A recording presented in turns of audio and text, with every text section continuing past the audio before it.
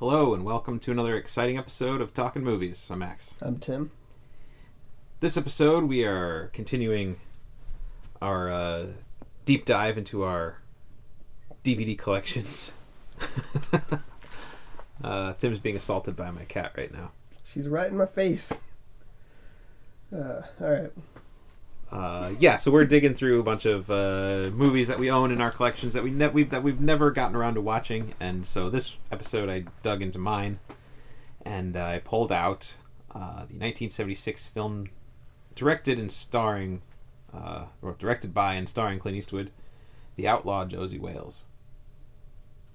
And this was not the first time you've seen this movie. No, I think it was probably the second.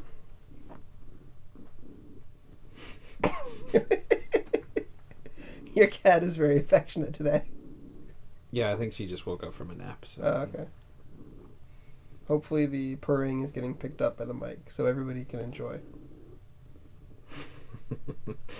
So I first saw The Outlaw Josey Wales in college. There was like this period of time when I'm not sure if I don't know exactly what ended it, but there was a time when everybody was like super into Clint Eastwood as a director. I mean, like, you know, he'd been like a superstar for decades, and then I'm assuming it was Mystic River that sort of like brought him back as like, oh yeah, this guy's still making movies and some of them are pretty damn good. Right, because I mean, in 1992, he won an Academy Award for directing Unforgiven. Yeah. And that was, I kind of feel like,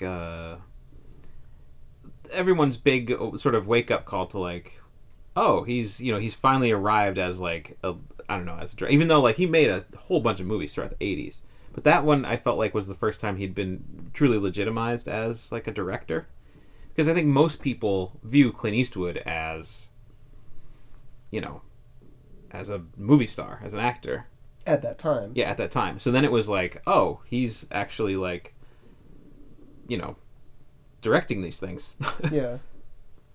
Yeah, and then you kind of go, like, pretty much like a whole decade where he's, he's one of the most prolific filmmakers working today. I mean, he's, pretty consistently making about a movie a year on average. I mean, he's no Woody Allen. Maybe movie every 2 years. But then he's a lot older than Woody Allen, so he's naturally slower. It is weird to think that he is older than Woody Allen. Yeah, I mean, he's he's getting close to 90 years old now. Yeah, he's got a movie coming out next soon, month, I right? think. Yeah. The Outlaw Josey Wales, he was 46, and that was 41 years ago. Yeah, that's unbelievable. But yeah, so then in Mystic River comes along, and that kind of, like you were saying, was kind of everybody's sort of like, oh yeah, Clint Eastwood, he's making movies. And you followed that right up with $1 Million Baby. Yeah, in which he wins again for another Academy Award. And then he had like the Flags of Our Fathers and Letters from Iwo Jima, like the back-to-back, like looking at aspects of World War II from like the American side and the Japanese side. And then after that, it was just, I feel like people were like, oh, okay, so he's just going to keep going, and every now and then we'll watch them. American Sniper was pretty big. Back in 2014, that was a huge hit, yeah, for sure. Yeah, but that was just a little while after his, the thing with the chair.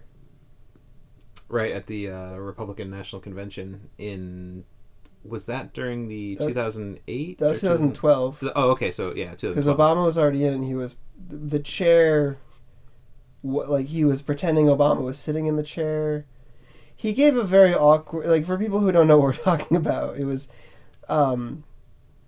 there was announced that, like, oh, there's going to be a special, like, secret guest of honor tonight, and no one knew who it was, and it was Clint Eastwood, and he brought out this chair, and the guest of honor was really supposed to be like Obama in that chair, and he was like talking to the chair as if Obama was sitting in it. Right. And like, oh, you said you were going to close Guantanamo Bay. How'd that go for you? Ha ha. And like, and it was just very awkward. Yeah, and it kind of became fodder for a lot of comedy send-ups and various other things. So you think that was a turning point in the public perception? The public perception? Yeah, because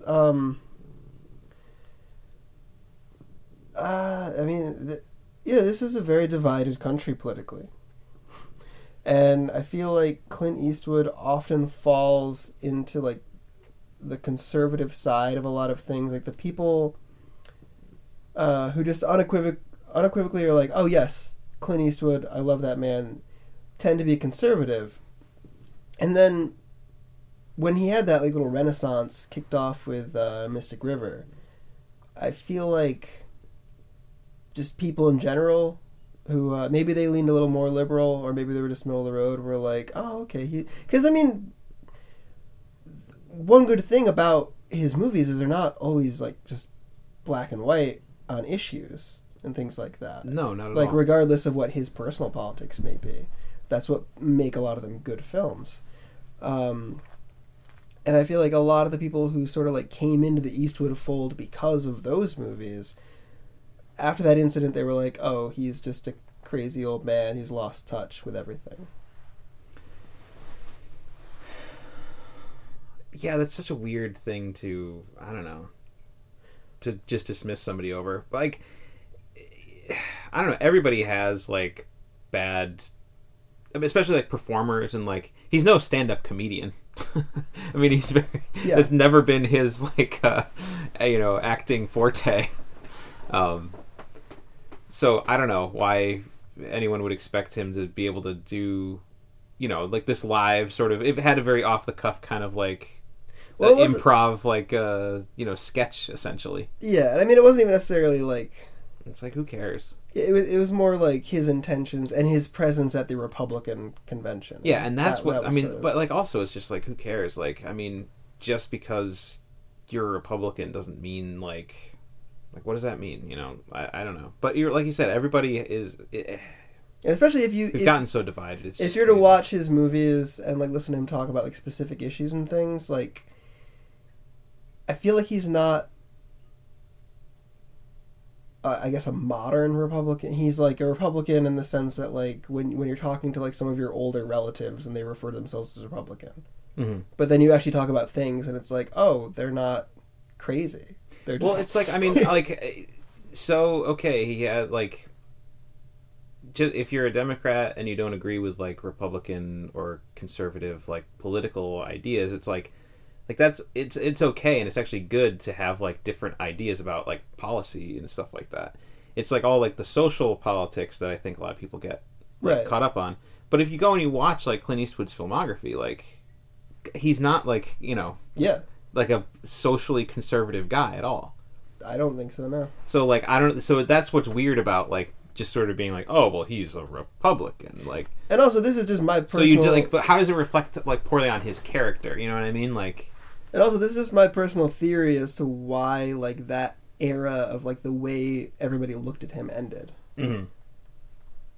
And like the last big movie that he did, American Sniper, was sort of like. Now, I haven't seen American Sniper. Have you seen it? I have not, no. But I did see some criticism about people saying that it, like, glorifies war or something along those lines. And at some point I'm going to see it because it was up for Best Picture and I've got that quest that I'm on. And I have a feeling when I see it that it won't be a movie that just comes out and blatantly says something like that. Really? Isn't it great that we're over in Afghanistan? Like, yeah, like, wow, he murdered how many people? More than anybody else. Like, I don't know. But anyway, yeah, this is just. This is quite a tangent to get off to on the. Well, I mean, I don't know.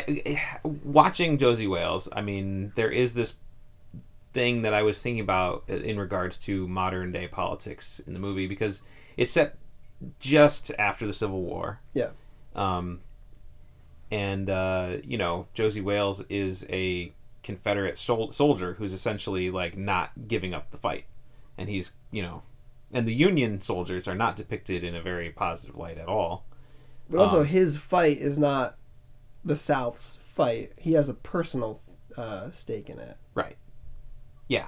But I mean but it did get me thinking about it as being like, I mean, I don't know, I can imagine a lot of people in today's political climate looking at a movie like Josie Wales and being like, oh my god, like the lead, the sympathetic character is a Confederate soldier, because the Confederacy has become this like very hot, touchy subject. For some reason. For some reason. But I mean, but no, I mean, like, but the thing with the Civil War is, like, I mean, just like Josie Wales in this movie, a lot, like, people were fighting on both sides for so many different reasons that had, and a lot of times they had nothing to do with, the issues of slavery or anything. Right, on the big scale, yeah, the war was fought over slavery as one of the main pillars. Yeah, but not all the soldiers, the people understood it completely, like what they were doing. And that's why, I mean, now this is a big tangent, but like, people just outwardly saying like the Confederate flag is like a symbol of hate or whatever. I don't know, because it's like, at the end of the day, like, both sides of the war were Americans, you know what I mean? And yeah, well, no, they weren't. One side was they were leaving, but the people who live in America now, like, that is their, if your great grandfather or whatever, like, fought in the Confederacy and died in the Confederacy, fighting for his home state or his hometown, it's, I don't know, like, that's a part of the family legacy. It's a part of the American legacy. But the people I see, all right, so we're in upstate New York. If people are born in upstate New York, they're living all their lives in upstate New York, why the fuck do you have a Confederate flag? It's because you hate black people. Well, that I don't know. I can't wrap my head around that. That's my side of it. I'm not even going to get into the southern part. I'm just talking about, like, our lives. The Confederate flags we see flying up here, no, those people, why are we even talking about this like this? I don't know. I mean, I guess it does have to do with the movie, but it's just like, I don't know. I am against them here. I wouldn't even South, say that, like, just if you have a Confederate flag, like, I don't know, bumper sticker or something. My immediate thought would not be like, oh, that person hates black people. I would immediately be like, they are very ignorant. That would be my assumption about them. Well, I don't know. It's just like, up until like just recently, I mean, I would see the Confederate. You watch the Dukes of Hazzard, you see the Confederate flag around. Yeah. It never ever occurred to me as like a symbol of like a racist. Yeah, but you were like a little kid. No, all the way through high school and all the way. Like, watching the Dukes of Hazzard. Well, when I see it on TV, I've never watched the Dukes of Hazzard, but like you. Oh, see okay. It's like, I feel like that was like the 80s. No, you see it just like you like I don't know. You see like I had the car. Them Duke boys are at it again. I had the Matchbox car when I was a little kid. Yeah, and it's just like I never connected those dots as being like, oh, this is actually like. But then when you start to see the other side of it, and people being like, hey, like, we're living in these like black families, like growing up and going to like these Robert E. Lee Elementary School and like these kinds of things, and like these this sort of overarching sort of context of their life that is set within like the Confederacy has never really gone away in the iconography of like these places and stuff. I can see how that's very like problematic. Yeah. But I think like I don't know. It's like when you're little, people are saying like colored people all the time. You don't think anything of it. Then you grow up and realize, wow, no, you don't say that. Things evolved. Mm-hmm. Like things that weren't offensive when we were kids. That actually was offensive when we were kids, but I was around a lot of like racist relatives who said a lot worse than that too. But at least some of the worst stuff I knew was bad. Yeah. I don't know, think of stuff, I mean, 5 years ago, you could say tranny. You gonna say tranny right now? Yeah, that's off the table. Yeah. So the outlaw Josie Wales. Yeah. Anyway, the whole reason. No, but I mean, but this was something that did cross my mind while watching the movie because it is like, okay, we're watching this heroic Confederate soldier, fighting off all of like the evil red-legged, blue-bellied Union soldiers. Yeah. Yeah, but I like how this movie does show. I mean, just what you were saying before is that it's like his fight isn't the Confederate fight; it's his own personal fight, and of course during the Civil War, like there were, there were heroes and villains on both sides, because people like you see, like, I mean, as depicted in this movie at least, the idea of like these soldiers and generals and leaders on both sides of the armies getting you get that taste for blood, and you just start, and you live your life for years like that, hating this whole group of people, the other side, the Southerners.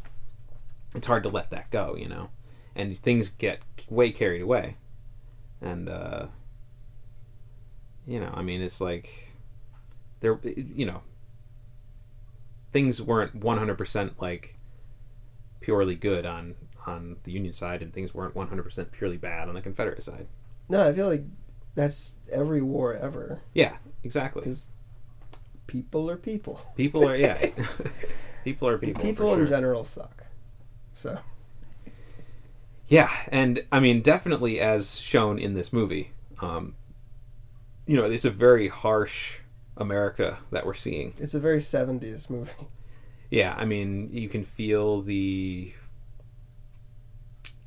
disillusionment with with things like the Vietnam War coming into play, and all those kinds of things about and race relations and all those things, and it's right up there in the world of Josie Wales. So we got onto this tangent because I was talking about like my sort of experience with Clint Eastwood, and I was trying to like explain like that era, sort of like when all of a sudden it was like really cool to like Clint Eastwood. Mm-hmm.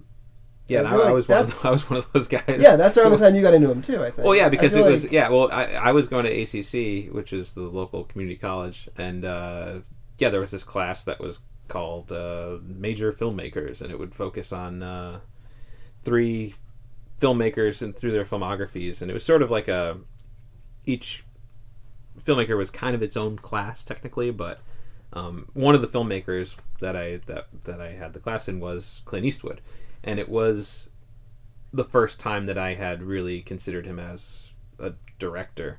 I'd seen his like Sergio Leone westerns, and like Dirty Harry back in the day and stuff like that, but like actually seeing, I had seen High Plains Drifter. I haven't seen that one. Yeah, that one my dad had given me on DVD like a year or two before I took that class, and this was High Plains Drifter was the first western that he directed, and it was, I believe, the only one before Josie Wales that he directed. I think Josie Wales was his second western that he made. He didn't direct many, I don't think. No, there's High Plains Drifter, Josie Wales, Pale Rider, and Unforgiven. That was his last western, right? What about Bronco Billy? Is that technically a western? I don't think so. It's more, I mean, no. I would not categorize it as such. Okay. It's, it takes place in the modern day, and he's just like, he's like a performer, kind of like a Buffalo Bill kind of guy. Right. Yeah. I mean, if you really wanted to... I took a class called The Western once, and boy, everybody had to do a presentation on a Western, and I feel like people were really reaching with some of them. There was this one guy who did Jurassic Park, and he made the argument well. Wait, that Jurassic Park is a Western? Yeah. Okay. But there were a few things, I don't know. It's hard to, genre, you can basically, pick any movie in any genre and try to make an excuse for why that movie fits in that genre. I'm sure somebody could be like, well, Father of the Bride, is a science fiction film. Clearly, yes. And I'm sure they could come up with some reasons. By the end of the conversation, you'd be like, oh, okay, I just never looked at it that way before. Right. But, yeah. Growing up, I was not into Westerns. The only ones that I ever really knew of were things like Blazing Saddles and City Slickers, which, like comedic Westerns. Yeah, send-ups of the genre. Yeah. And it wasn't really until I got to college where I watched the first one that I watched that was like not a funny Western was The Searchers. That's a good place to start. Yeah. And then I followed that up with the Leone Westerns. Yeah, that's, I mean... and you're like, oh, shit, Westerns are awesome! Yeah, and like, I mean, I don't want to say, like, oh, I love Westerns. There are Westerns I love, but it's hard to... There's so many shitty ones. Oh, yeah. There's a lot of really boring ones. Oh, yeah.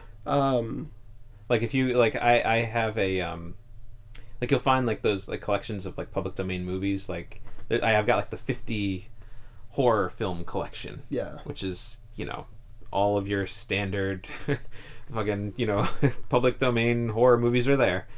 But then I've also got one that's, like, 50 Western collection. And... Are there a lot of pre-Stagecoach John Wayne movies? Yeah, there's a good amount of those. I haven't seen any of those. There's a lot of just, like, you know, there's Roy Rogers stuff. There's, like, so many of those are just... I haven't watched, like, many of them. I tried a couple, but they were just, you know, it's weird how boring. How many, like, admittedly shitty horror movies I'll sit through. Right? And end up loving, even though I'm aware that they're not good. But then Westerns I'm is like, just like, yeah, put you right to sleep. And they churned them out. Like, so many of them, like, back in the... And there'd be a lot of crossover with, like, actors and, like, directors and stuff of, like, horror movies and Western movies in the 30s and 40s because they were both kind of viewed as just, like, these, like, cheap things to just throw out by, like, Monogram and PRC. Yeah, you got your back lot with your... Yeah. Just, like, your one Western, you know, strip, and you can just film there all day, all night. And like, silent... wise, I think the earliest one I've seen, well, Great Train Robbery. I was going to say, the earliest one I've seen is the Great Train Robbery. Yeah, that Western class that I took, I think it was like kind of like the tagline, I guess, for it was like from the Great Train Robbery to Deadwood. But anyway, yeah, there's Great Train Robbery, but as far as like features go, Hell's Hinges, I got to see that on a big screen. That was, I think, 1916.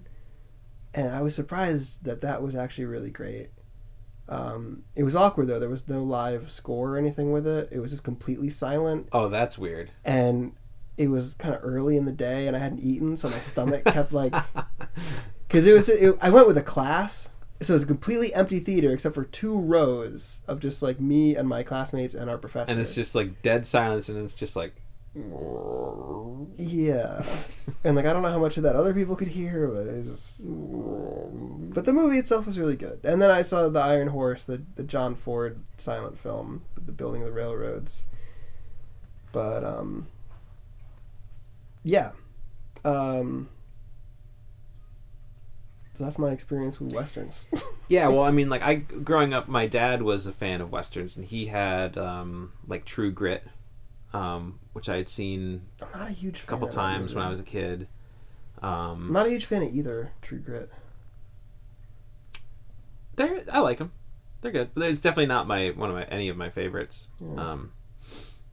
So there was True Grit, and then, you know, my dad was a big Clint Eastwood fan, and he would talk about, you know,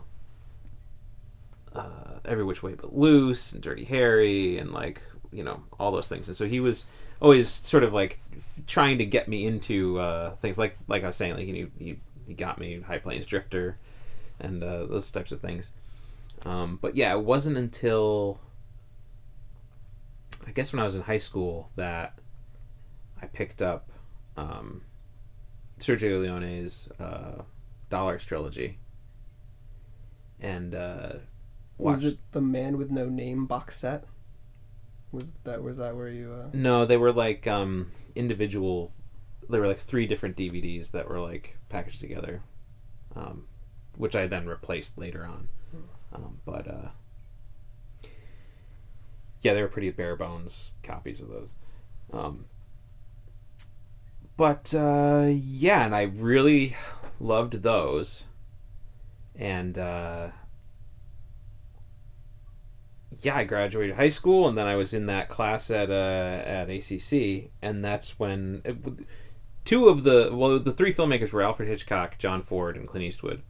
So between John Ford and Clint Eastwood, I was suddenly infused with like a whole lot of great westerns. You know, I was watching Stagecoach and Searchers, saw those for the first time, and Fort Apache, Man Who Shot Liberty Valance. Man Who Shot Liberty Valance, and then I sort of, you know, went off on my own and watched just like, you know, some other stuff, and yeah, I was like really way into like westerns at that time. I mean, The Class definitely helped. But you also they showed Bird for the Eastwood part too. Yeah, Bird was one of them, which is gosh, is that Forrest Whitaker in that movie? I'm having such a hard time. That sounds right. remembering. I watched it once, and I sat in on that class with you one day. I was randomly in town at one point. Well, yeah, it's a biopic about Charlie Parker, the jazz saxophonist. But I'm trying to remember. Yeah, okay, it's Forrest Whitaker as Charlie Bird Parker. Yeah, what was funny about that is the teacher, Mr. Cavaluzzi. He went Professor. Yeah, Professor. We watched the movie on Laserdisc.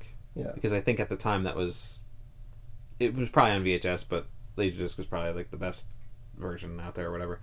But he went on this whole spiel about aspect ratio and how, like, you know, you can choose, a filmmaker can choose the aspect ratio depending on the needs of the film. Like, it doesn't have to be 16:9 all the time. You can, you know, do different formats. And he was talking about how, like, Bird, you know, like, was shot in full frame aspect ratio 4:3, and he was going on about how it suits the story, and it was, you know, it was this choice that Clint Eastwood made, and so we watched the movie like that on this Laserdisc copy. But then years later, I saw the movie on DVD, and I picked it up and I looked on the back, and I was like, oh, this is in widescreen. Yeah. And then I looked it up online, and I'm like, okay, yeah, no, it definitely is like, Yeah, it was shot in widescreen. A commercial American film in the 80s was going to be full frame. Like, that's... Yeah. I feel like he just had the Laserdisc and was like, oh, it's full frame. The movie must have been shot that way. Yeah, exactly. So, Which, that actually surprised me, because I was not really familiar with Laserdisc, but I remember, like, everybody talking about, like, you know, how great it was at the time, like, before DVDs came along. So I always assumed that they were in widescreen. So it was weird when I found out, oh, Laserdiscs are super expensive. They didn't even bother to make it the right aspect ratio. I mean, there were, like, you know, letterboxed Laserdiscs and stuff, but... I think I watched Tremors on Letterboxd, and that was full screen. Which, that's an odd... I don't know. It seems like a waste. Like, if we're going to take the time to make something Laserdisc. Yeah. The main thing I remember about Bird was that the movie, and I think it had to do with the fact that it was on Laserdisc and whatever projector we're using, but it was just so, the image was very dark, and I couldn't really, like, it's kind of hard to see. That one, I should, you know, maybe that one's due for a rewatch at some point, but... Now that I've mentioned it, Tremors, that's another Western that I watched growing up. Yeah, you could call that a Western.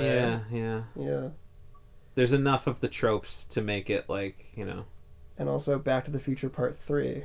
Mm-hmm. Which is the first time I think... I kind of had a vague idea of who Clint Eastwood was growing up, but they like, Marty McFly calls himself Clint Eastwood when he goes back in time to 1885.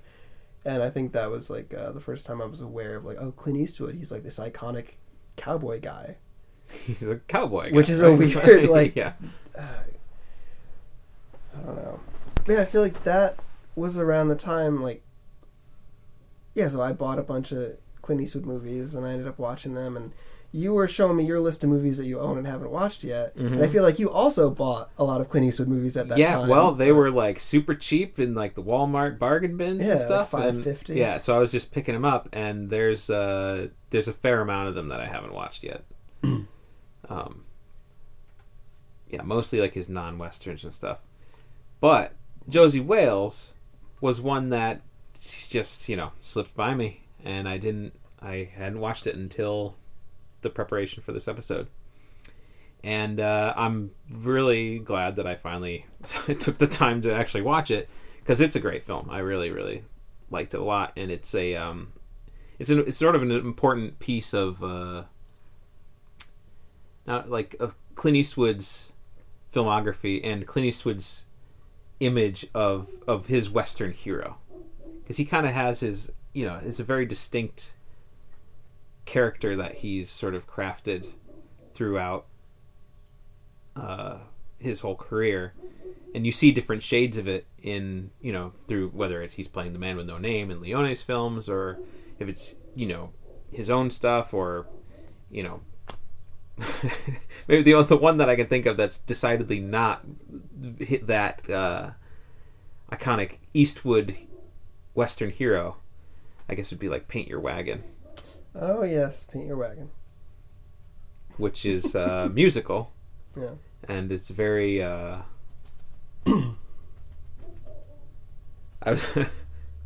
was kind of busting Eastwood's comedic chops earlier, but that movie is the closest that I've seen to him in like a comedy. Well, there's like Every Which Way But Loose. I haven't seen those movies with It's Clyde, been way too long. Yeah, we rented it. Like, my dad was excited about it, like when I was a kid, and we rented it one day. People of a certain age get very excited when that movie comes up in conversation. Yeah, it's a very dad movie. Yeah. Aren't some like movies just Caddyshack. like dad movies? Yeah. Well, when I told Kayla that we were going to be watching this, she was like, "Oh, my dad loves Outlaw Josie Wales," and so I think Josie Wales could kind of be considered like a dad. Well, I mean, Clint Eastwood is just like, he's a dad's man. Yeah, you see a lot of. I feel like a lot of his movies go on sale around Father's Day. Oh yeah, for sure, for sure. I think like it was last year or 2 years ago at Walmart, there was like, how, because there's this trend nowadays where like they'll re-release DVDs with like a cardboard slipcover. Ugh, yeah. That's like specific to whatever the hell they're trying to. They'll make them like uniform for like they'll sort of put together like a random collection of movies. It's just at Walmart, right? I don't see that anywhere else. Yeah, where like most recently over Christmas they had like Christmas sweater variant sleeves of just like a random assortment of movies. But anyway, it was like last year or 2 years ago, yeah, at Walmart I saw they had a whole bunch of Clint Eastwood movies with those sleeves on that were like Father's Day,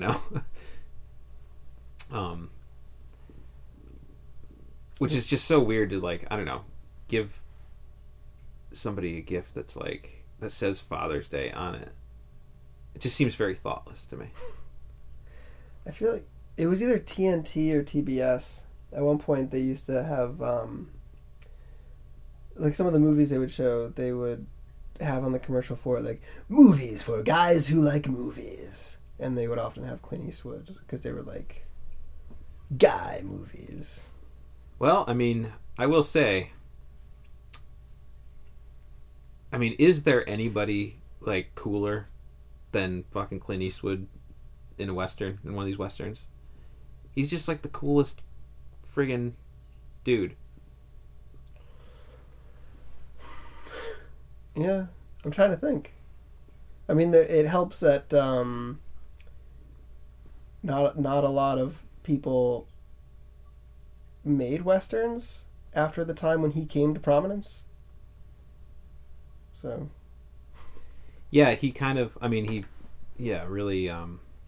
picked up the torch that was sort of left by John Wayne. And, there wasn't really anybody else in competition. Yeah, and like John Wayne was still making movies, but... Yeah, all the way up to, there was The Shootist. Which was the his same year final as... film. Yeah, this was 76, right? But then after that he did, didn't he do something after that? Was it the last one? I thought it was, that The Shootist was the last okay. one. Which, that's a really, it's an interesting movie to watch. Yeah, if that was the last one, that would be good, because that's a good way to end it. Yeah. It's, and I guess I could get into spoiler territory, but, The Shootist, I think, definitely had, like, an influence on, Clint Eastwood.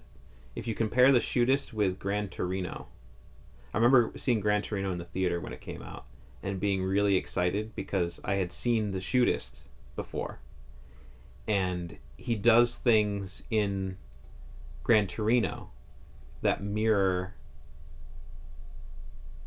things that John Wayne did in The Shootist, because at the time that Gran Torino came out, that was to be like Clint Eastwood's final acting performance, and he was going to retire from acting and just focus on directing. And whereas Unforgiven was sort of like, that was the last Western that he's appeared in, and it was sort of the end of the Eastwood Western hero. That was like his final word on who that character is and what the Western means to him, and everything everything he has to say about the Western is kind of like finished in Unforgiven. In that same way, Gran Torino is kind of the end of Eastwood as like an action hero. You know, it's like the end of Dirty Harry. It's the end of, you know, any of those, you know, action movies that he made. And yeah, so there's some things that he does in Gran Torino that mirror John Wayne in The Shootist that I thought was really cool, because it's kind of like he was well aware of like his iconic status as like somebody like John Wayne and playing with it. I just double checked, and yeah, The Shootist was John Wayne's last movie. For some reason, I thought Rooster Cogburn was, but that was 75, the year before. Yeah, and The Shootist is also interesting too, because you got like little bit parts and cameos of like Jimmy Stewart shows up, and he looks really, really old. And well, then, he was really, really old. And then like John Carradine shows up, and he's like really old, and it's just like, it feels like there's this whole era of Hollywood that's just like saying goodbye, making way for Ron Howard. And you got Ron Howard in the movie as like the young kid who's like, you know, yeah. It's a cool movie to watch, and Shootist is directed by Don Siegel, who worked with Eastwood on a lot of movies like Escape from Alcatraz, and did he do he didn't do the Dirty Harry movie? He did Dirty Harry. He did Dirty. Okay, yeah, he did Dirty Harry. I've only seen the first Dirty Harry movie. Yeah, so yeah, there's all these cool little connections to be made there. But we're talking about Josie Wales. Are we? I really liked the way this movie looked. It makes... One thing about Clint Eastwood as a filmmaker is he makes it look so easy. Yeah, right? Like, looking at it, it's like, oh, I could just go outside and aim a camera and at something that looks beautiful, and it would just be beautiful. And, like... Yeah, and especially when you hear other people talk about his working process, or if you see him on the set or whatever, because everyone's just like, you know, yeah, he just does like, you know, maybe he'll do 2 takes. And he's very soft spoken, very low key, and he's very just like, you know, okay, yeah, we'll just we'll do that again, and all right, good, cut, looks good, moving on. He always comes in under budget and under deadline, and yeah, it makes it look freaking easy. Was there any, like, I wouldn't be surprised if somebody told me that they didn't use any lights on this movie at all. That they just used, like, reflectors and stuff, and, like... Yeah, just everything like just looks... Yeah, very natural. Like, all the interior scenes are, like, really dark, because, you know, the sun's just coming in the windows. Yeah, and... definitely feels very naturalistically lit. Which is again, it's a very 70s movie. Mm-hmm. Yeah, I like it. I mean, this is the movie that I really feel like you see Clint Eastwood coming into the directorial role, like fully formed. It seems. I mean, now I'm saying this having only seen High Plains Drifter before, but he had done Play Misty for Me was his first directorial film, which I still haven't seen. Yeah, and I have not seen. High Plains Drifter was his second. And then I believe he did Breezy? 1 or 2 more in between. Breezy was around there somewhere. This is the earliest of his directorial efforts that I've seen. Okay. Josie Wales is? Yeah. Yeah, well, I mean, at least comparing it to High Plains Drifter, which I think is fair because it is a, that was his first... Okay, yeah, he did Breezy and the Eiger Sanction. Is High Plains Drifter similar to like his Leone films in style? It's more similar to Leone, yeah. Whereas this movie, it feels less like Leone, more classical Western in a way. It feels like sort of a fusion of like the old kind of like John Ford style and like a Leone, where it's not as romanticized vision of the West at all. But like just the look of it, it reminds me more of like a John Ford style of shooting it. Yeah. Where it's a much more restrained style, whereas Leone is all about these zooms and extreme close-ups and this quick cutting and all this kind of stuff. It's very like big and the tension building over the course of this 10 minutes. Yeah, and this like score that's just like driving and getting bigger and bigger and bigger. Whereas this is just much more restrained and controlled. And it just reminds me more of like a John Ford style. But unlike John Ford, this is a very grim and much darker and more grounded and realistic vision of the West. Oftentimes, I mean, John Ford can be very little candy-coated in his ideas. Sentimental. Yeah, very sentimental. But it does... One thing it does that can be found in a lot of the Ford films is you have sort of like this new family being built over the course of the film. And like by the end, it's like, we've got our own civilization here now. Right. Yeah. To an extent, because what do you feel happens at the ending? How would you say this movie ends? In the very last moment? The very end. Yeah, well, because it's kind of left a little ambiguous. I mean, I feel like the movie sort of sets up the idea that Josie Wales is going to die.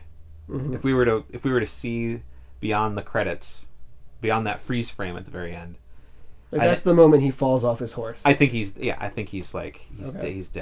I think like we see him shot, and I think we see Fletcher seeing the blood. He knows that like he's not gonna make it. Yeah.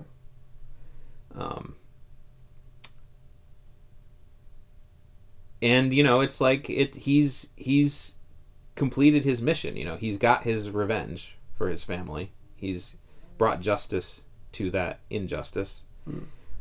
That was really the only thing that was like keeping him going. I don't think even the promise of a new family, I don't think is enough for somebody like Josie Wales to... It's like spoilers for The Searchers. Right. It's like Ethan Edwards, played by John Wayne, he like reunites this family, mm-hmm. and then he just leaves. Yeah. He's done. He probably just goes off and dies alone somewhere. Yeah. Even though he's not mortally wounded at the end of that. No. He's just done. He just turns around and just walks off into the desert. Yeah. This movie is interesting also because before this you've got his Clint Eastwood's role as the man with no name. Which is, although technically he had names. Joe, Blondie, and yeah, because it's Joe in the first one. Yeah, I'm trying to think. I want to say like Bill or something, but I can't. I don't know if that's real. I can't remember. But yeah, he does technically have names in those movies, but he doesn't. You don't know like any part of his backstory. It's left very, completely ambiguous of what his like motivations are outside of just like being like a bounty hunter. Monco, he played Monco in For a Few Dollars More. Okay. Not to be confused with another Italian Western from a year later called For a Few Extra Dollars. I did not know that existed. And then when he was in High Plains Drifter, in which he directed it, but he also stars in it. That's a movie where he is pretty much playing the man with no name. he's like, it's, you know, there's no personal story going on.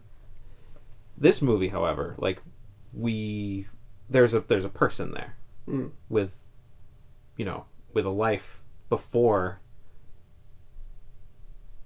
the outlaw, and with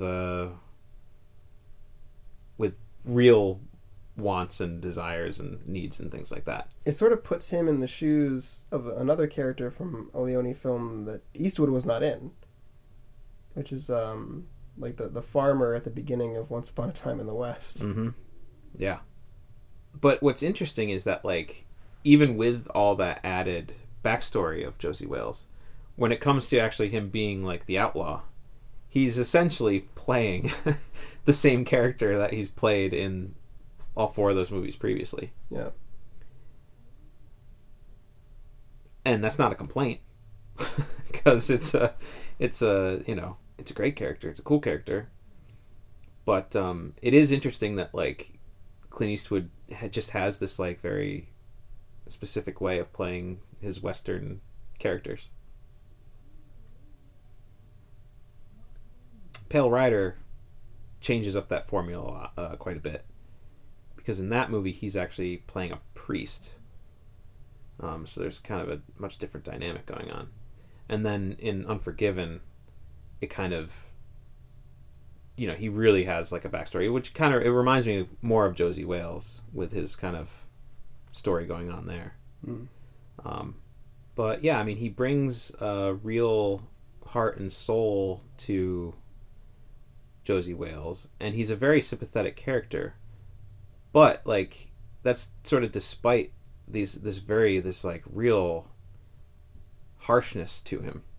And it's interesting because it's like, in the movie he is, like, going out of his way to help other people, but in a very, like, kind of, like, cold and cut off kind of way. God damn it, you can't help yourself. All right, fine, I'll do it.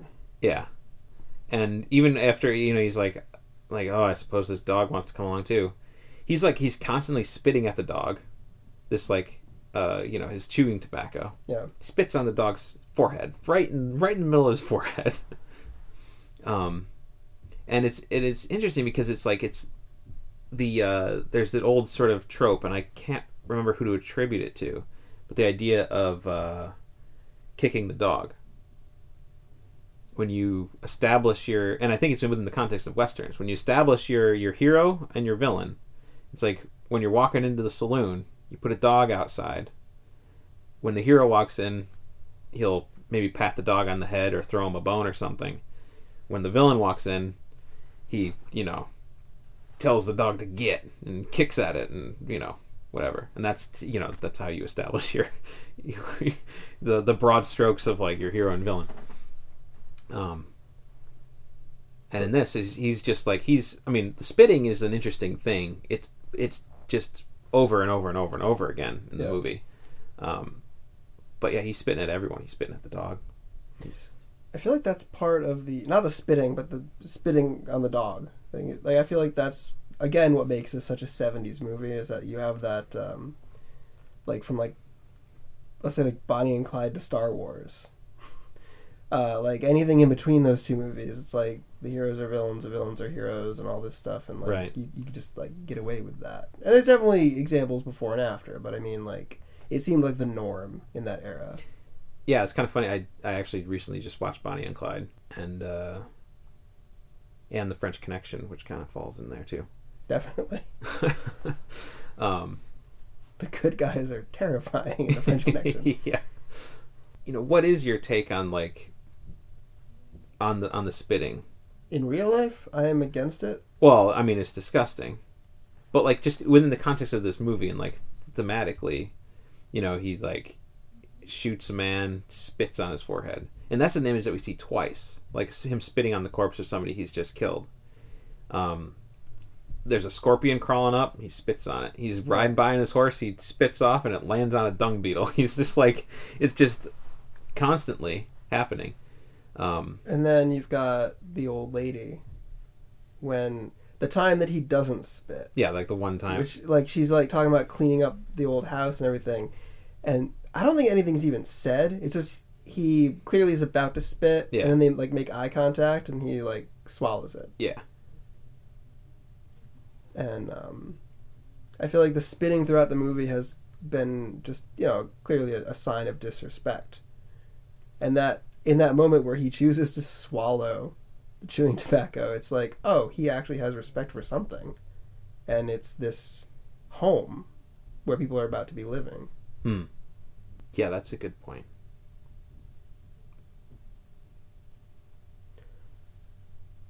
Have you ever seen a scorpion in real life?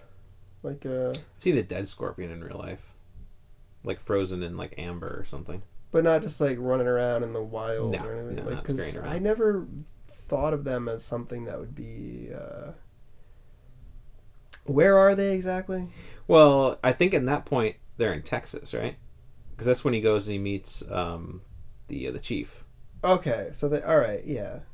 Okay. And that's another thing that scares me about the South. Scorpions? yeah, scorpions. I don't want to go down there. I just recently found out that there's rattlesnakes in New Rattlesnakes. York.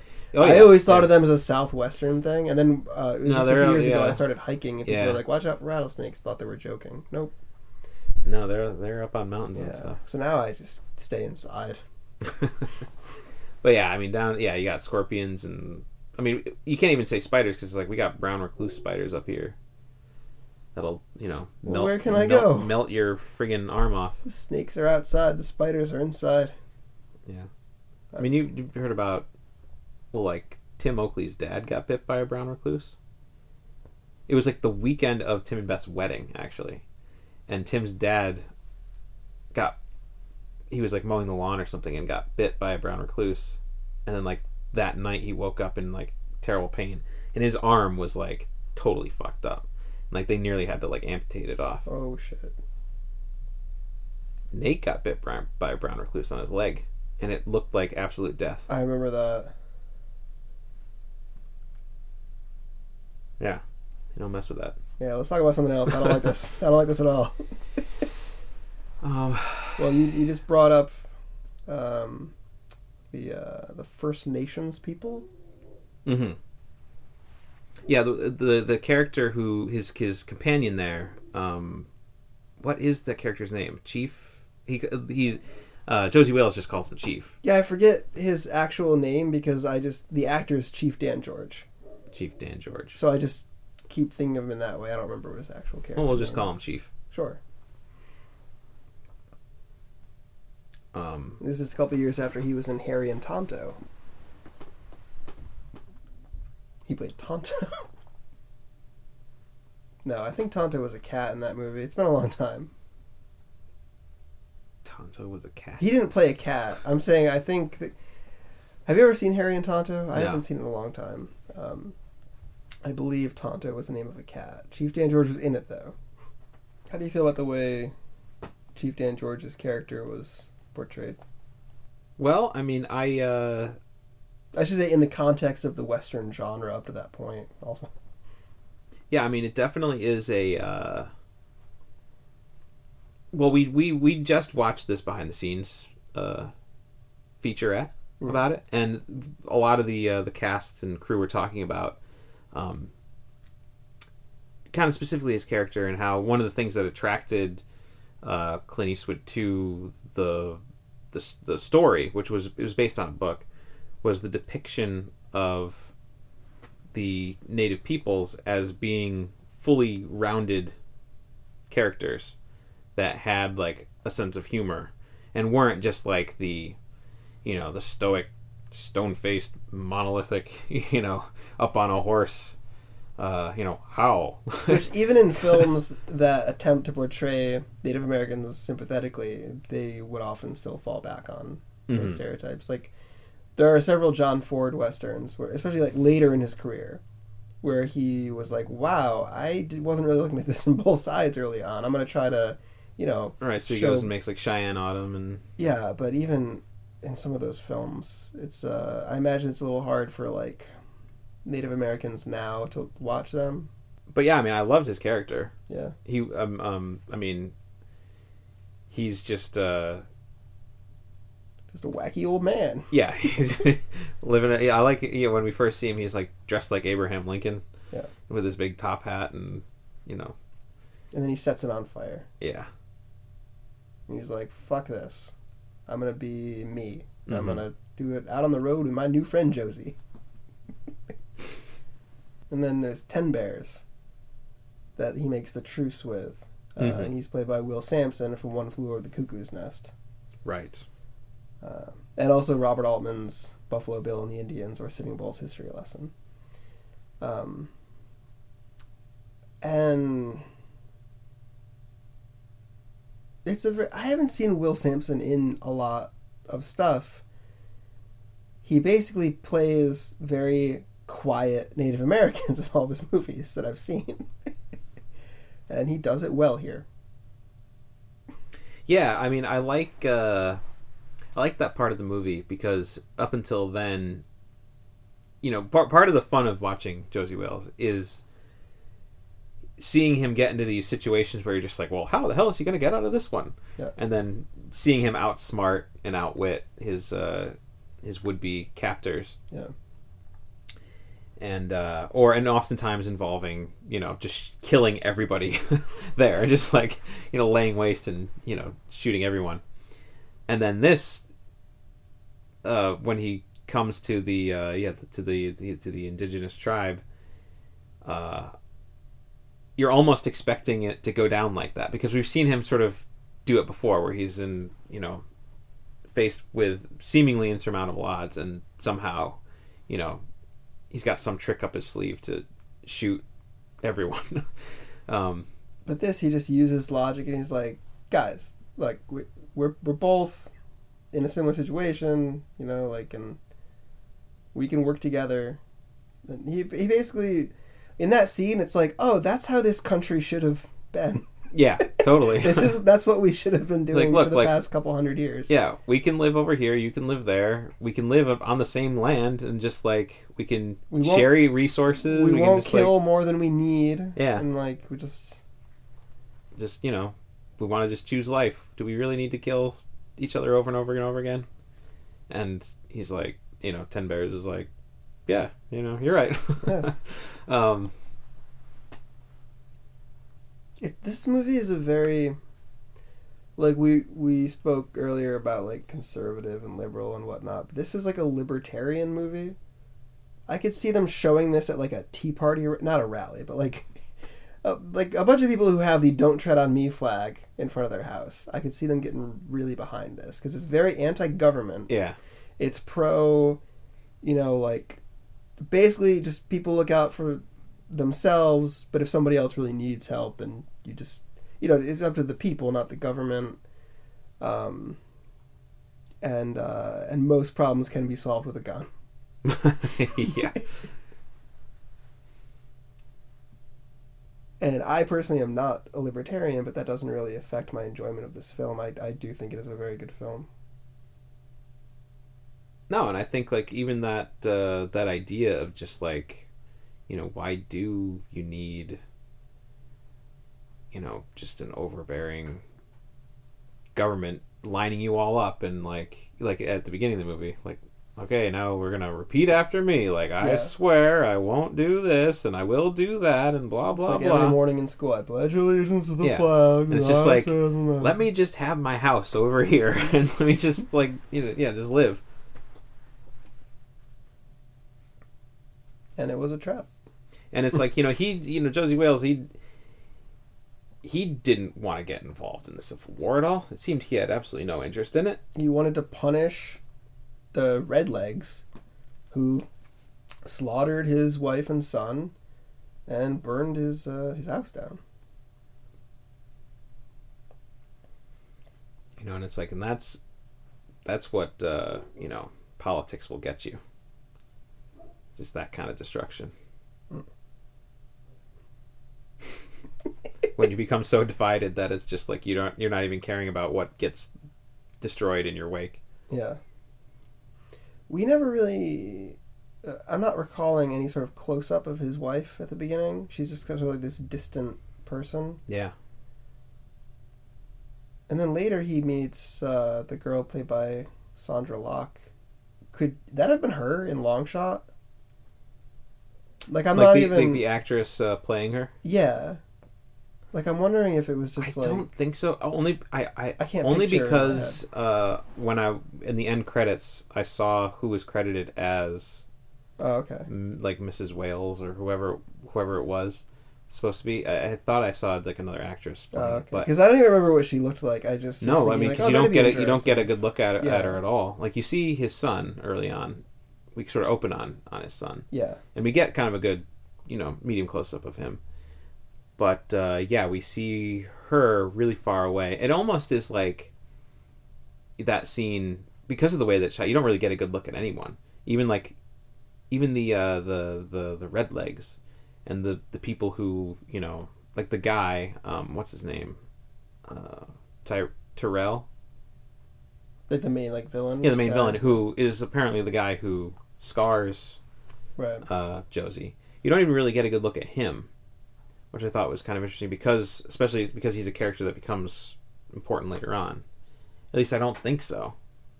I mean, you get at least one close up of him in the beginning, raid on the house. It all just happens in a flurry that it's just like you're not really. I wonder if they didn't really show much detail of his wife in that first scene because it might have made people not receptive to him being with the girl later because they'd be thinking about this other woman. Well, I don't know. I kind of think about it as being like that moment of the raid is almost like we're seeing it. Like everything up to after the post-opening credits is kind of just like this memory that Josie Wales has that we're sort of seeing. Yeah. So it's kind of just all hazy and kind of like, even during when the raid is happening, it's very kind of muddled together and there's just like, it's just his kind of PTSD flashback. Yeah. And then later he actually has one of those. Yeah. And it's interesting that here is a war veteran. His flashback is not the war. No. His flashback is to what made him go into the war. Yeah. And I like how in the opening credits, we see the raid, we see his family get killed, he buries his family, and then the Confederates show up, and they're like, we're going to hunt down the Redlegs, and he's like, I'm coming with you. And then we have this little montage of them just riding real fast, shooting, and we're, seeing but then we're also seeing almost these it looks like schoolroom reenactments of it looks like some sort of reenactment video you just watch in school of the Civil War, and it's all in black and white, and it's these and you're getting the marching music and everything, and when we come out of the opening credits, it there's this transition where it's in black and white and then it kind of fades to color. I thought it was kind of, I don't know, it's kind of interesting because it just feels like there's this romanticized version of the Civil War or something, that there's this black and white version of it, but then it's we come to color and it's the reality of the situation or something, or it's just the war is just a blur. Yeah. And it's not what's really important to Josie Wales. I don't know. I thought it was an interesting way to do it. I forgot about this moment until you just talked about him burying his family when the wife's hand falls out of the bag. Oh, I thought that was the kid's hand. Oh, okay, never mind. Because it looked like a really tiny arm. It almost looked like a child's arm. Okay, see, I thought a frail woman, but Oh, okay. Well, yeah, it could have been. I just. okay, so either way. But it is just oh yes, very striking image and just awful. And then he just kind of there's a pause, and then Yeah. he puts it back in, and then he just holds the bag a little differently to keep it in, and then starts pouring again. And it's great because it's just one shot. We don't cut away. We don't see his reaction to it. We're just seeing his feet dragging the bag, and then the arm falls out. Yeah, and then you just that pause, and it's just you're just filling in just the reaction to it. Yeah, really effective and well done. I don't know much about Sandra Locke. the actress. I guess the lead actress, you could say. She's billed that way. She kind of shows up relatively later in the movie. Yeah. But she becomes the sort of romantic interest. She's romantically interested in Josie, and there is like this shared attraction. But, you know, he's not really... he can't have that life. Yeah, like I don't know much about like the real life stuff between them. I just know that they were a couple. They did like 6 films together. I'm not super trustful of IMDb trivia.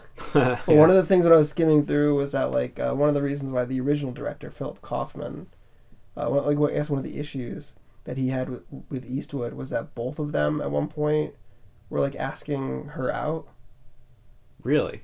Huh. That's IMDb trivia. I don't know. Well, you don't source that stuff.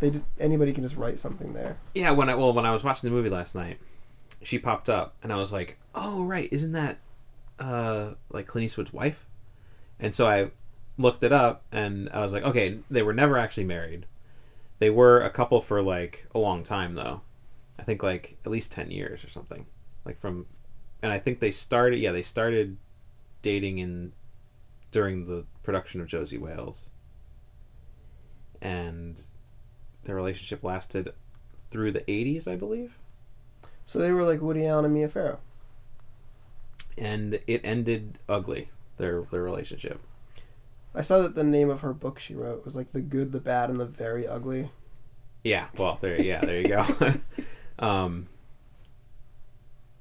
Yeah, so, I mean, you know, I don't know the whole story of it all. I just read what was on Wikipedia essentially, but yeah, I mean, it ended with lawsuits and all sorts of stuff, so which is unfortunate.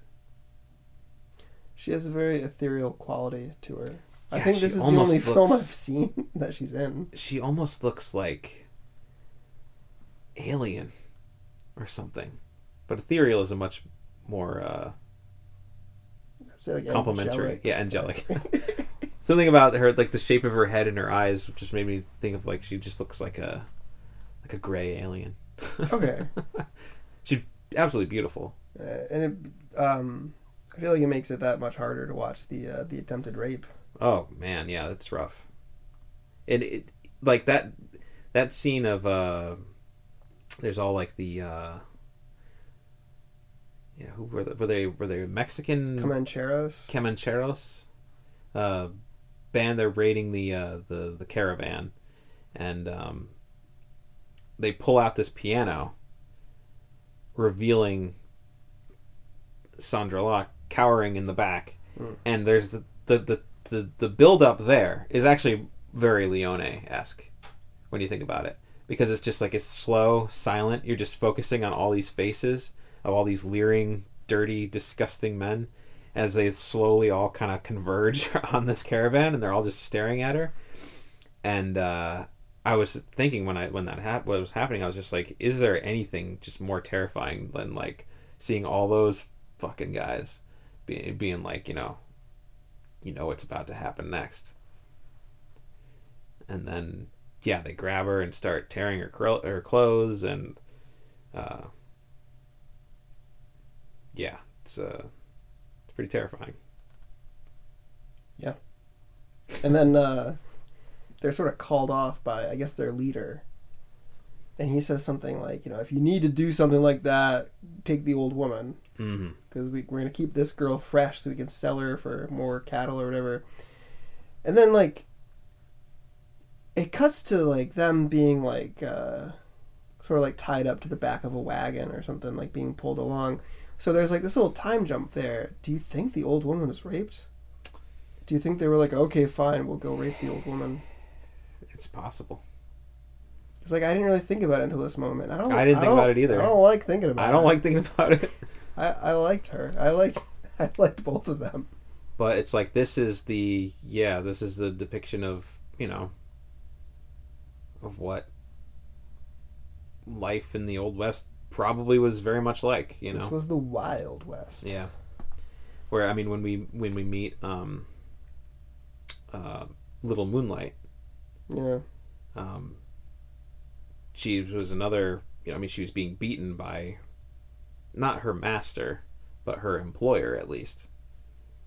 I mean, same difference, basically. Essentially, yeah. And then there's an attempted rape on her as well. A lot of gritty stuff in this movie. A lot of... Yeah, it was a hard life. Hard life out there in the Old West, for sure. Speaking of rape,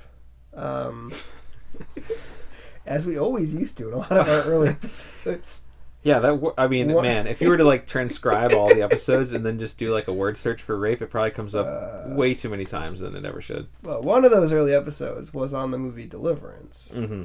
And one of those actors shows up in here, one of those mountain men. Oh, was he one of the dudes who shows up to get the ransom money, or not the ransom, the bounty money, and is See, I thought so. Killed by Jamie when he's laying on the ground. Like, that's not they're not the ones I'm talking about. But like that moment did remind me a lot of Deliverance. Yeah, for sure. But it's actually the actor Bill McKinney who plays the main villain. Oh. Terrell or Terrell. Terrell or yeah. Terrell. Yeah, something like that. But he plays Mountain Man in Deliverance just a few years before this. Mm. Now you mentioned Jamie. What did you think of him, Sam Bottoms, in this movie? I thought he was great. I thought he brought a lot to the role that he's in the movie very long, but it definitely leaves an impression. And I forgot about that. Because rewatching it after like a decade or so, I was like, oh yeah, he teams up with this young boy, and then they just go have this movie together. No, he dies like very early on. Yeah, well, it kind of reminds me of Unforgiven. There's a similar kind of relationship with Clint Eastwood and this younger guy. I thought you were going to say Neverending Story. Oh, why? Because the horse dies early on, and then I don't know, for some reason I thought you were going to talk about the horse. You were going to compare him to the horse in the Neverending Story. Sorry, go on. No. Unforgiven is a character similar. Yeah. Yeah, there's a character that's similar in Unforgiven that it reminded me of. Yeah. But no, I mean, you get a sense of like who that guy really is, that young kid, essentially, really quickly, and by the time that he does die, it's very sad. And like I don't know how old exactly that character is meant to be. The actor is like 20, 21 years old. And he's clearly supposed to be like a teenager. And you just imagine 17, 18, something. And this is like the end of the war. So this kid has not had the experiences he should have been having. Yeah, and there's a great line that Josie Wales has when he's sort of eulogizing him. And he says, he was born into this age of blood and... I forget what the exact line is. He was born in this age of like blood and war or whatever, and he never knew anything different, but never complained about it or something like that.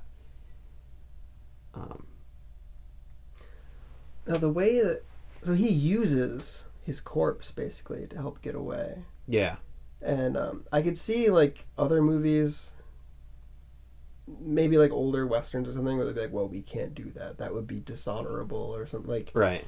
But like I'm thinking about how it relates to like when that hand falls out of the bag or the way he spits on the corpses. It's like he understands that like this isn't that person. This is the shell that person was in, and he would have no qualms about just like doing whatever. Or even those people where it's like, oh, the buzzard's got to eat too. Yeah, buzzard's got to eat just as well as the worms. Yeah. Or whatever.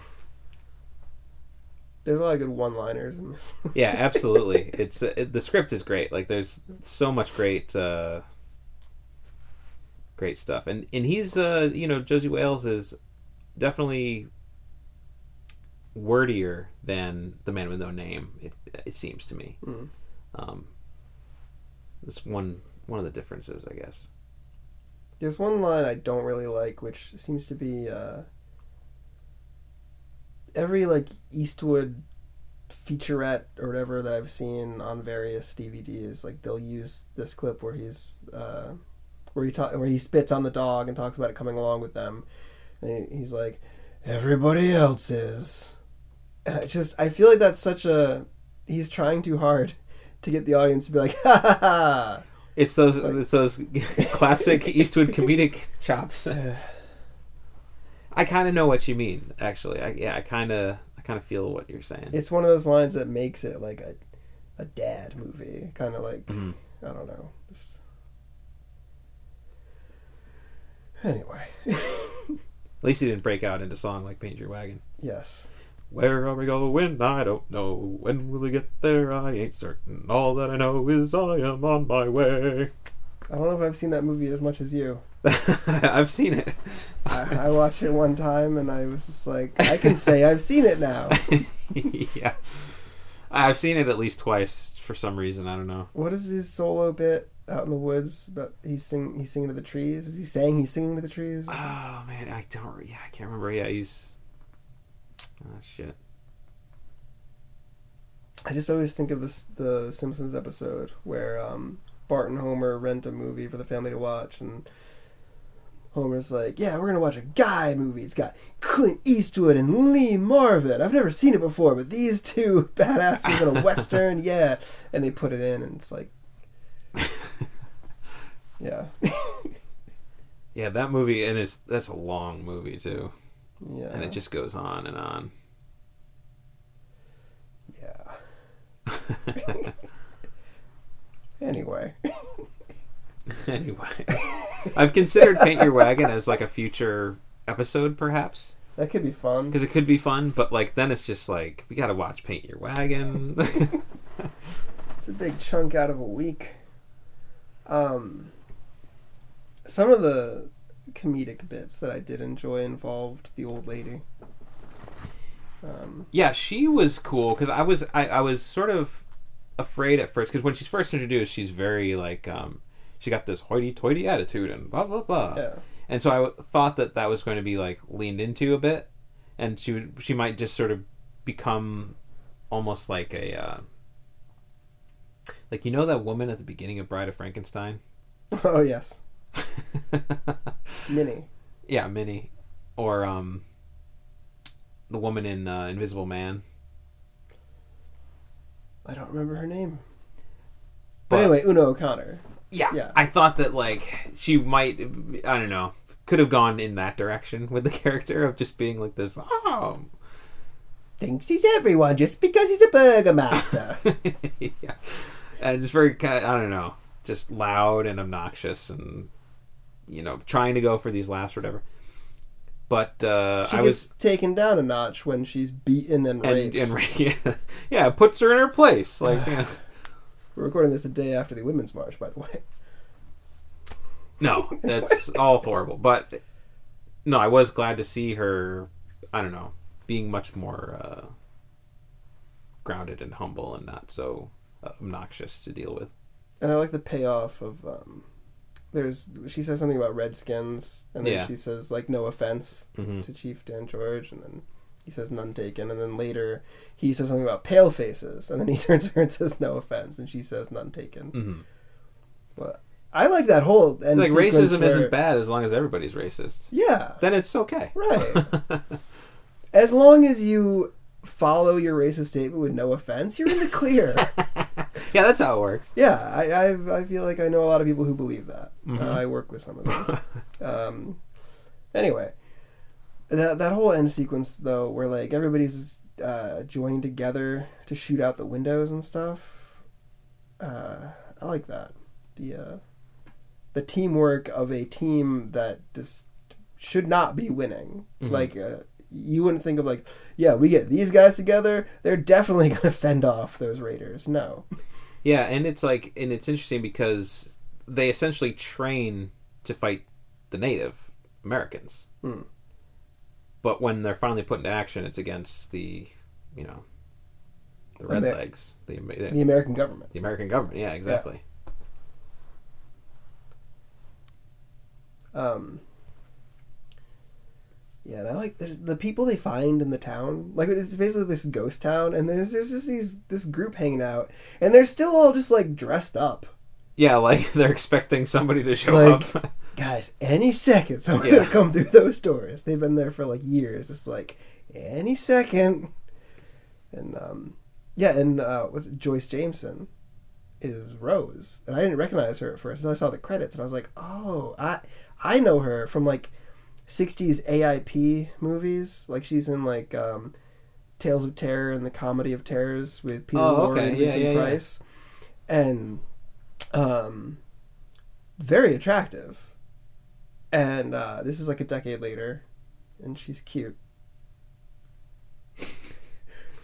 Again, this is one day after the Women's March. She, I guess, died shortly after. She had a lot of issues, but shortly after Josie Wales? Yeah, like a few years after, I guess. Yeah, because she's still, I mean, not old in this movie. No, she's like she's like mid-40s or something. Yeah. Yeah, no, it was like, I think maybe drinking and stuff or something like that. But I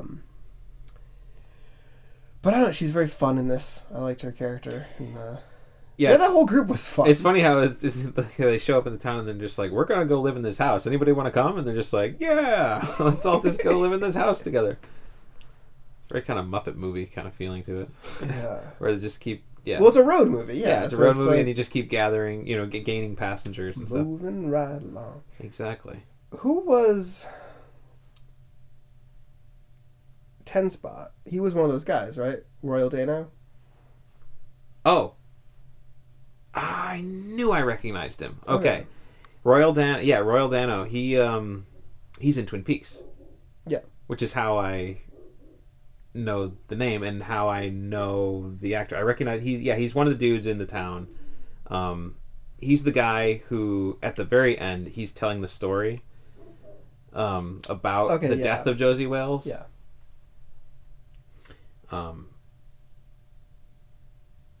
And he's telling it to his Killer Clowns from Outer Space co-star, John Vernon. That's how I know those two actors. John Vernon and Royal Dano. It's like, oh yeah, those are the guys from Royal Killer Dano, he was... he's the farmer. The farmer, yeah, totally. When the meteor crashes. That's so funny. I did never realize that. Speaking of John Vernon, his character, Fletcher... Now, I didn't fully understand his motivations for just, like, turning on Josie Wales. Was he... how much did he know, and, like, what... But, like, leading up to the massacre of their whole troop, and why would he go along with trying to hunt down Josie Wales? And why were the Union soldiers keeping him around? It seems like the massacre, like, I feel like he was under the impression that they were just going to be, like, imprisoned or something. Right. And then, I forget when there's something that happens that turns him against Josie Wales. It might just be, like, throughout, you start to hear all these stories, like, oh, Josie Wales did this, Josie Wales did this, which clearly we're watching him throughout the movie. He didn't do these things. Yeah. And, maybe that just got back to him. But he does... Fletcher just seems like... I mean, they would have killed him if he hadn't helped set up those people at the beginning. Mm-hmm. And then I think it's just like he knows Josie Wales, so he can help them to track him. But man, he just sells everybody out. Yeah. Yeah. But he's not happy about it. Yeah, but we as the audience who are on board with Josie Wales, right? I still kind of like him, Fletcher. Yeah, even though like he's totally selling him out. He sold out his whole thing. I think it's because he never shows any sign of happiness, because it's always like this thing he's got to deal with for the rest of his life, that he did this. And he's just got a really great voice. And really great eyes, especially in that shot where where he lifts his hat up and like he like looks up out of the shadows and you see those blue eyes just like looking right at Josie. Yeah, that was a very Sergio Leone moment. I feel like most people know John Vernon from Animal House, which you haven't seen. I've never seen it, and I'm not a huge fan of it, but to me, he's always going to be Mooney from Killer Clowns. To me, he'll always be the Submariner. Yes, apparently he voiced the Submariner on an animated series in the 60s. He was also in Topaz, the Hitchcock film, playing not Fidel Castro. But basically he was playing Fidel Castro. But yeah, I've never seen Topaz. It's an interesting film. I've got to get to it at some point. And then there's also another Twin Peaks connection besides Royal Dano, which is Geraldine Keams, who plays what's her face? Little Moonlight. Little Moonlight. Yeah, she has a small role in Twin Peaks as the real estate agent that brings Dale Cooper to Dead Dog Farm. Royal Dano's only on like one episode of Twin Peaks too, right? Yeah, he is he's a judge who shows up to it's Leo Johnson's trial for like arraignment or whatever. And they do this trial in the Roadhouse. Okay. Yeah, it's pretty brief, but there's your Twin Peaks connection to the Outlaw Josie Wales. I wanted to bring up there is some pretty impressive stunt work with the horses. Yeah, I wonder when did movies start having the thing at the end of the credits where it says like the SPCA or whatever was. Yeah, I don't know, but the Humane Society. Because it makes me wonder in this movie, because the way that the horses are tumbling off the back of the raft in the river. Yes, that was like I can't guarantee that was planned. It doesn't look like it. Looks like just kind of like it's bad enough when you got like pulling down the horses to like lay them down and hide. Well, that looks like that's more of like a trained move, right?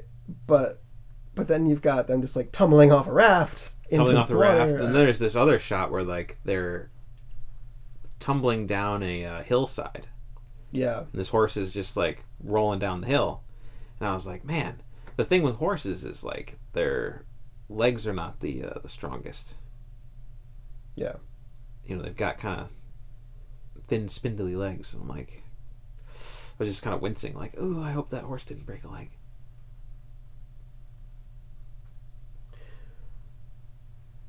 But it was impressive, like, sight, that's for sure. Yeah, you wonder how the horse was doing afterwards. You wonder how the horse is doing. You really put spitting on a dog in perspective. Yeah, and like the spitting on the dog, it's like, it's not. The dog will be fine later. Fun to watch, and it's not like they're actually spitting chewing tobacco at the dog. I'm sure it's just like probably some. You don't think so? No. How do you think they got it on its forehead? They just squirted it. Why wouldn't they just spit it if they're there? Or do you think it's not chewing tobacco? I don't think it's chewing tobacco. It's probably some other thing they probably squirted on him. Why? Because it was perfectly placed right on the forehead, in between the eyes. It looked like it'd be something that you'd have to like plan, just to be like, okay, dog, sit here, be still. And then I'm gonna like hawk a loogie on his head. Like that just seems not very practical. But why way to not? do it. But why couldn't it have been chewing tobacco? Even if they did like squirt it with like a little hose or something for aim. I mean, it could be, but I would just think like if you're not gonna actually do it, because you don't actually see it happen. There's a cut there. Yeah. You don't see it all in one shot. So I'm like, okay. There's two things, because it's like, one, you see the dog kind of get hit with it in the head, and then it kind of cuts, and then you see like the aftermath of it. And I'm sure that aftermath shot is totally not chewing tobacco, because it looked way too dark. Because probably if you spit the chewing tobacco, it probably wouldn't look as good. Splatter a little bit, you think? It wouldn't look as good as what. I'm not that familiar with chewing tobacco. Oh, me neither. I've just never understood it, and every now and then I'll meet somebody who does that, and it's just like, I want to be like, wait, did you know you're not supposed to be doing that? That's like an old man thing. Or like, I don't know. It just seems like an old man thing. Yeah. My great-grandfather did it. Pop was his name that I called him. Called him Pop. My brother-in-law does it, and I don't understand. And, like, my nephew will, like, go for, like, his little, whatchamacallit, his thing. Yeah, whatever. Yeah. The can. And he's always like, oh, no, you can't have that. And it's like, you shouldn't be having it either. That's disgusting. Yeah, I heard this story about my great-grandfather and how when my uncles were young, they were like kids, they were out on a boat together. So he would have been their grandfather. They were out on a boat, and he was chewing his tobacco, and my uncles were like, I don't know, maybe going for the can or talking about how they wanted to do it or whatever.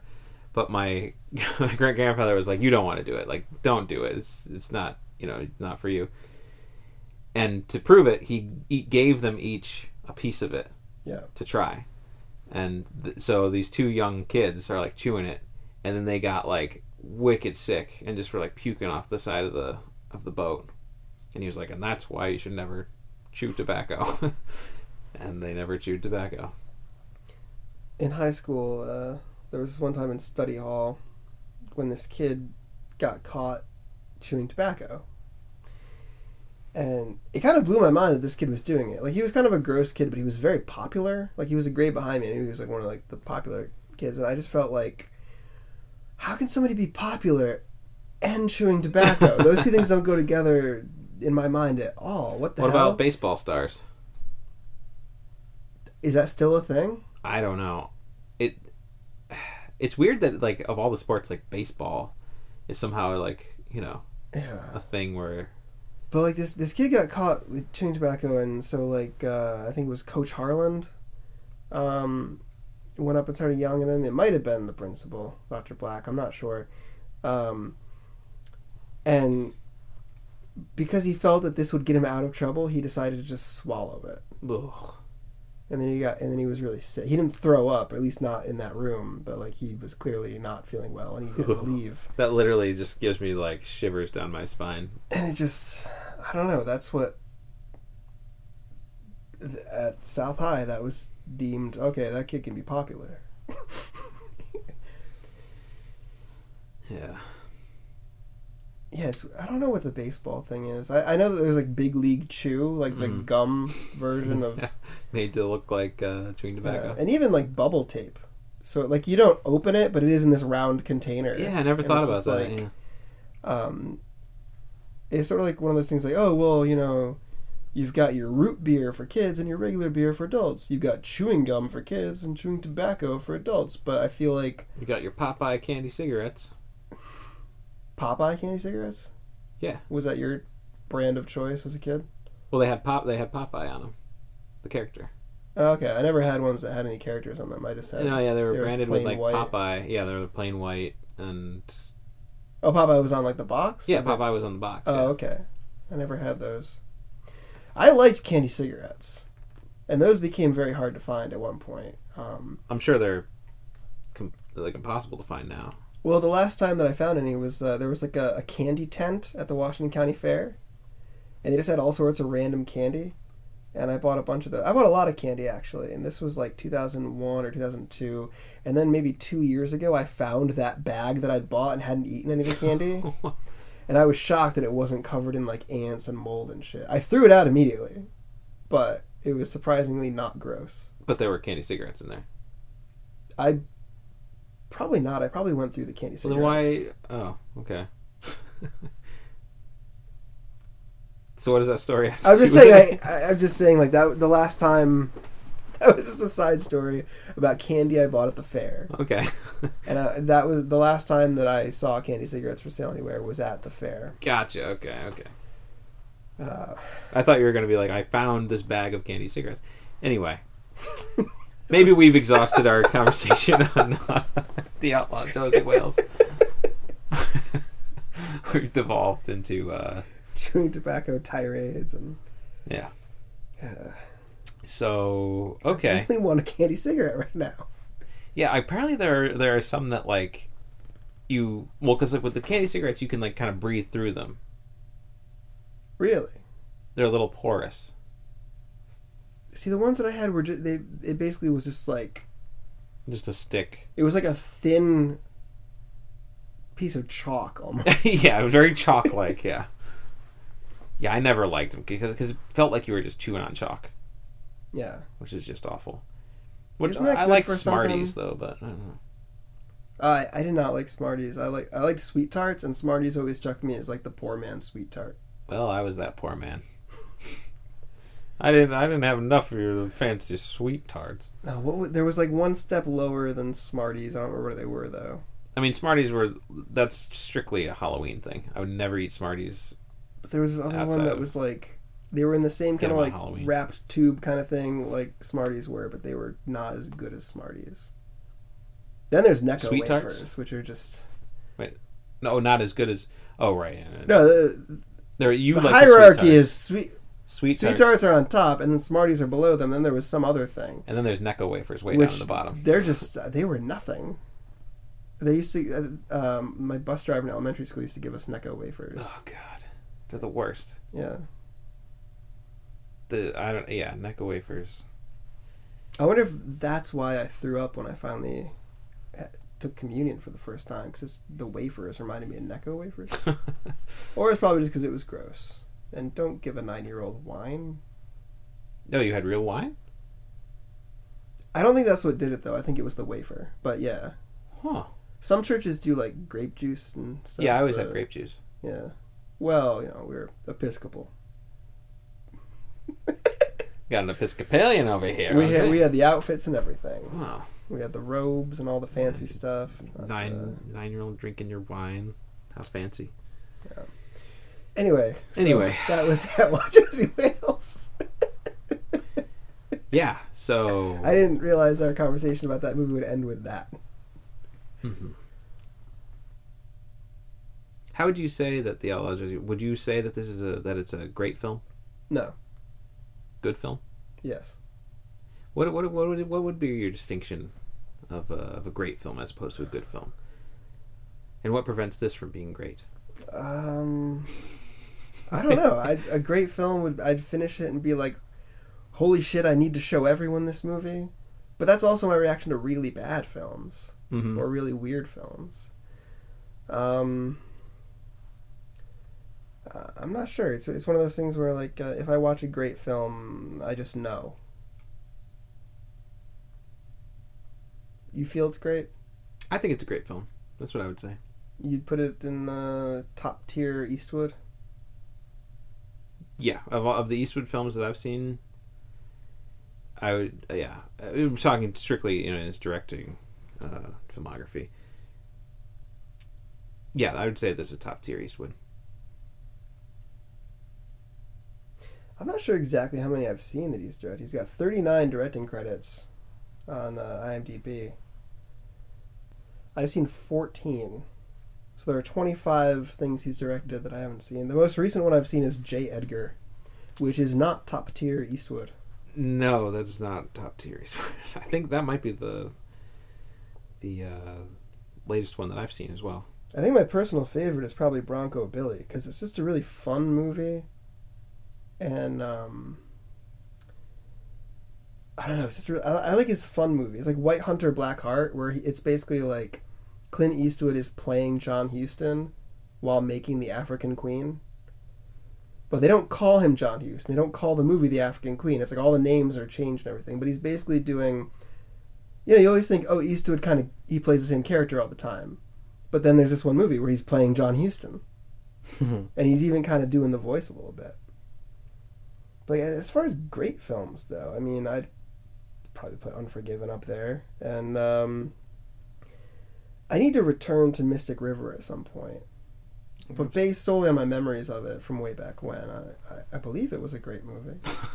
It's been a long time, I believe though. it was a great movie. I believe it might have been somewhat of a great movie. It's been a long time for me as well with Mystic River, but yeah, I mean, it is really good.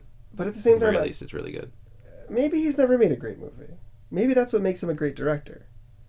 is that he's never made a great movie. It's just all of his movies are just he just does them well, and he's got his style. Like he's definitely an auteur. Like if you're trying to decide if a director is like an auteur with like a vision and a certain style and everything, like he's got that. You wouldn't say that Unforgiven is a great film? I might. I think Unforgiven is definitely a great film. I would not argue that. Well, yeah, I said either like Unforgiven or Mystic River are probably ones I'd call great. And I mean, I'm sure he's done great films that I just haven't seen. You know, I still haven't seen Space Cowboys. I have seen Space Cowboys. Is that I would not call it a great film, though. Is it good? Is it entertaining? It's entertaining. It's you know, you had a good time watching it. it's got some fun. There are so many movies out there that you don't have a good time watching, so it's like Definitely. that's fine. I mean, you got Clint Eastwood, Tommy Lee Jones, you know, as well. Well, Is James Garner in Donald that? Sutherland and James Garner, yeah. No, Donald Sutherland's okay, but Yeah. James Garner, like, But- Space Cowboys. Well, that'll wrap up this discussion, I think. all right. So what, we're going to watch one of your picks next episode, right? And I don't know what this is yet. Yeah. So what are we watching next episode? Well, this is a film from another auteur who has been making movies since the 70s, and he definitely has a distinct style and a personality. I'm not sure if you've seen this one. Well, as is our theme, I have not. The Number 23. The Number 23. It stars Jim Carrey. It was directed by Right. Joel Schumacher. We have not done a Joel Schumacher film. No. Okay. Yeah, no, I have not seen this.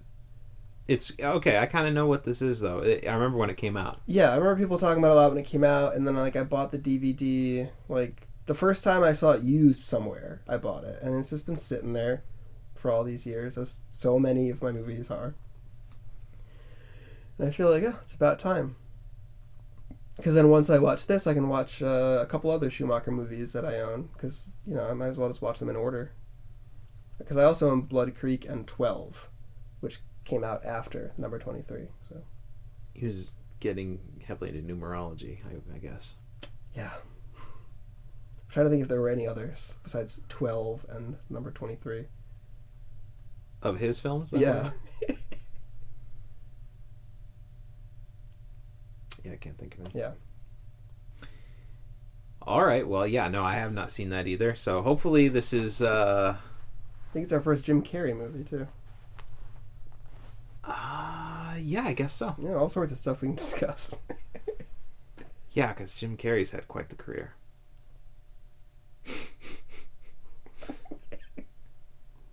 It's quite the statement. Okay, well, I guess, yeah.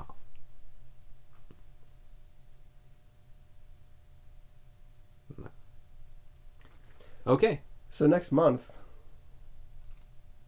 there's a new Clint Eastwood movie coming out. Is that a thing to talk about?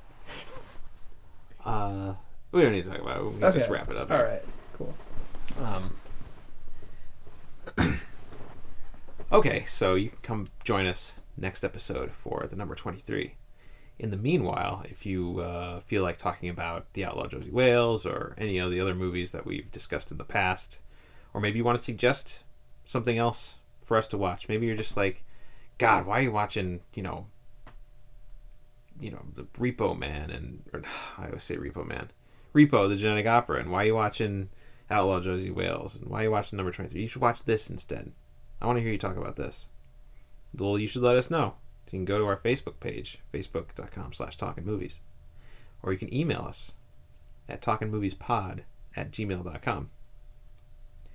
Or you can, send us a message on Podbean, which is where we host our podcast. Talking Movies there. Or you can rate and subscribe and do all that fun stuff on iTunes or any of the places you find your podcasts delivered. And that would be great. We'd love to hear from you. So thank you for joining us for another exciting episode of Talking Movies. I'm Max. I'm Tim. And we will see you next time.